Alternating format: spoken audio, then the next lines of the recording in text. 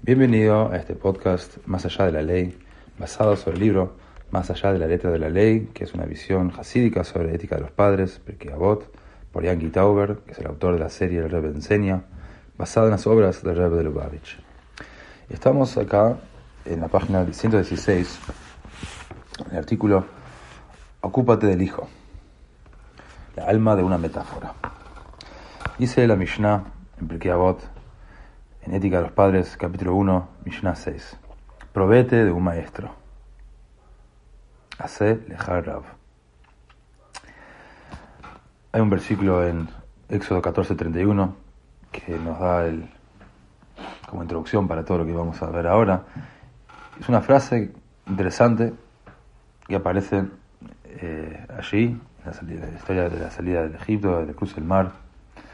Lo hicimos todos los días en la tefilá diaria, y creyeron en Dios y en Moshe su servidor. Arrancamos el ensayo. ¿Cuál fue la naturaleza de la relación de Israel con Moshe? Moshe, después de todo, era un ser humano, y sin embargo la Torá usa la misma palabra para connotar la creencia de Israel en él y en el Todopoderoso. Como dijimos recién, creyeron en Dios y en Moshe. De hecho, el Midrash deduce de esto que el que cree en Moshe, cree en el Todopoderoso. Y el que no cree en Moshe, no cree en el Todopoderoso. Así dicen nuestros sabios en Mejiltá sobre el versículo. Muy fuerte. Y Talmud va más aún lejos, aplicando lo mismo a los sabios y a las autoridades de la Torá de todas las generaciones. Sobre el versículo para amar a Dios, tu Señor, y apegarse a Él, un versículo que está en Deuteronomio 30:20, ¿sí? Dav Kabo, apegarse a Él, dice el Talmud, ¿es acaso posible apegarse a Él, o sea, a Dios?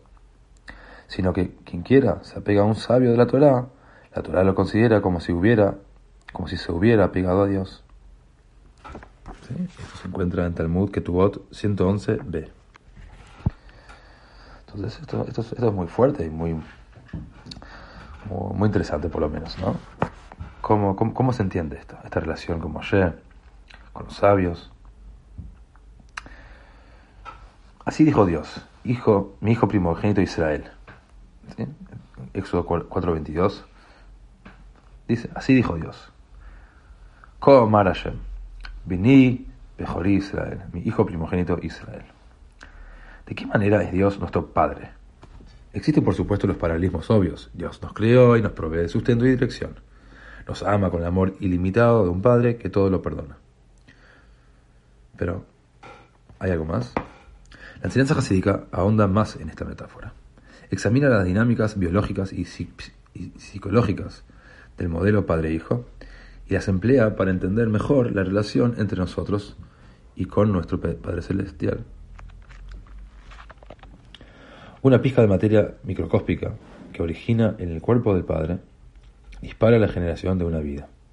En el útero de la madre, una única célula se desarrolla como cerebro, corazón, ojos, oídos, brazos, piernas, uñas del pie. Pronto esto emerge al mundo para funcionar como un exitoso ser humano que piensa y siente. Físicamente, lo que comenzó en el cuerpo y psiquis del padre es ahora un individuo separado, diferente y eventualmente independiente. Pero en un nivel más profundo, el hijo se mantiene inseparable de su engendrador. En palabras del Talmud, un hijo es una extremidad de su padre. En el núcleo mismo de su conciencia yace una verdad inescapable. Él es hijo de su padre, una extensión de su ser, una proyección de su personalidad. En cuerpo, ellos se han vuelto dos entidades separadas. En esencia, son uno. Uno podría argumentar, tal vez en la mente del hijo, el asiento de su identidad, la singularidad del padre e hijo continúa viva. Allí la relación del hijo con su padre se percibe. Allí reside el reconocimiento de su unidad intrínseca. Pero el cerebro es apenas uno de los muchos órganos y miembros del hijo. El resto de él puede derivar en efectos de su fuente ancestral, pero ahora es una entidad totalmente separada. Obviamente este no es el caso. Al igual que no sería correcto decir que solo los ojos ven o que apenas la boca habla, las partes que componen al ser humano conforman un todo único e integrado. Es la persona la que ve, es la persona la que habla, es la persona la que está consciente.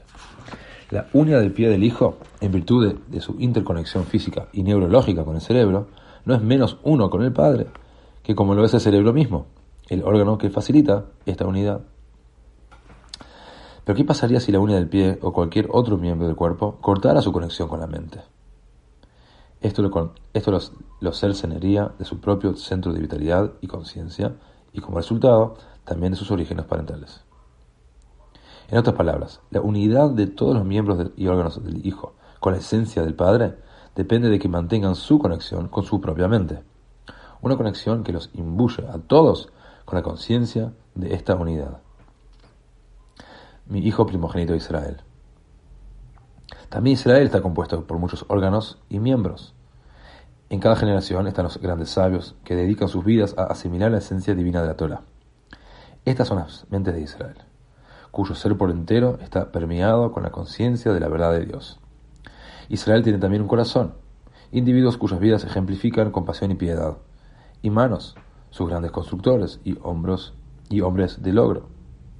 Cada individuo, desde el Moshe de la generación, así como dice el Zohar, que en cada generación hay un Moshe en esa generación, y Midrash Rabbah habla del tema, y Rashi en Talmud, en Julin 93. ¿Sí? Cada individuo, desde el Moshe de la generación hasta el simple soldado de infantería, forma una parte integral del cuerpo del Hijo primogénito de Dios. Cada uno es igualmente el miembro del Padre. Pero al igual que con la relación física de padre e hijo, es la mente del Hijo la que consolida su lazo con su Padre. Mientras los muchos órganos y miembros de su cuerpo perduren como un único entero integrado, todos son igualmente hijos del Padre. Pero es solo en virtud de su conexión con la mente que posee la conciencia que hace que sus entidades físicamente separadas sean uno con su fuente. Repito esa última frase. Es solo en virtud de su conexión con la mente que poseen la conciencia que hace que sus entidades físicamente separadas sean uno con su fuente. Y lo mismo se aplica al cuerpo que es Israel. Es nuestro vínculo de vida con la mente lo que nos integra como un todo unificado y facilita nuestra conexión con nuestro Creador y fuente. Cierto, un judío jamás puede romper su vínculo con su Dios, tal como la más inferior uña del pie del cuerpo del hijo no puede elegir seguir sola su camino y deshacer su relación con su padre. Pero si bien no podemos cambiar lo que somos, podemos determinar hasta qué punto nuestra identidad como hijo de Dios se expresará en nuestra vida diaria. Podemos elegir Dios libre, desasociarnos de los líderes que Dios implantó en nuestro medio, desterrando así nuestra relación con Él al sótano subconsciente de nuestra alma. O podemos intensificar nuestro vínculo con las mentes de Israel, haciendo de este modo que nuestro vínculo con el Todopoderoso sea una realidad tangible y vibrante. Dijo Rabbi Yosef Yitzhak de Lubavitch: hay quienes cuestionan la necesidad de un mentor para que los guíe en la vida. Arguyen que cada individuo puede forjar su propia relación con Dios sin ayuda. Que como la fe judía rechaza el concepto de un intermediario entre el hombre y Dios, no precisan un mentor o maestro. Fallan al no comprender que todo el pueblo judío es una única entidad, que cada alma individual es en realidad un miembro u órgano del alma general de Israel. Tal como cada miembro y órgano del cuerpo humano tiene su función en la que se destaca, del mismo modo cada alma tiene su rol y misión, así como sus limitaciones. El alma más excelsa depende de las más bajas para el logro de la meta única y unificada. Y si algún miembro se hiciera el camino por sí mismo, desvinculándose de la cabeza que provee el cuerpo entero vitalidad y dirección, los resultados se entienden por sí mismos. Cuando alguien adopta la actitud de que todo lo puede solo, me recuerda la historia que se cuenta sobre el campesino y los tefilín. Dice el Rebbe: cierta vez, un judío notó un par de tefilín en la casa de un campesino gentil. Al ver un objeto sagrado en un lugar así, comenzó a preguntar acerca de los tefilín, deseando comprárselos. El campesino, que había arrebatado a los tefilín como botín en un pogrom reciente, se trastornó y asumió la defensiva. ¿Qué quieres decir con que de dónde los conseguí?, espetó. Los he confeccionado yo mismo, soy zapatero. Esto está basado en una sija del Rebbe del 26 de Sivan 5711, que es el 30 de junio de 1951.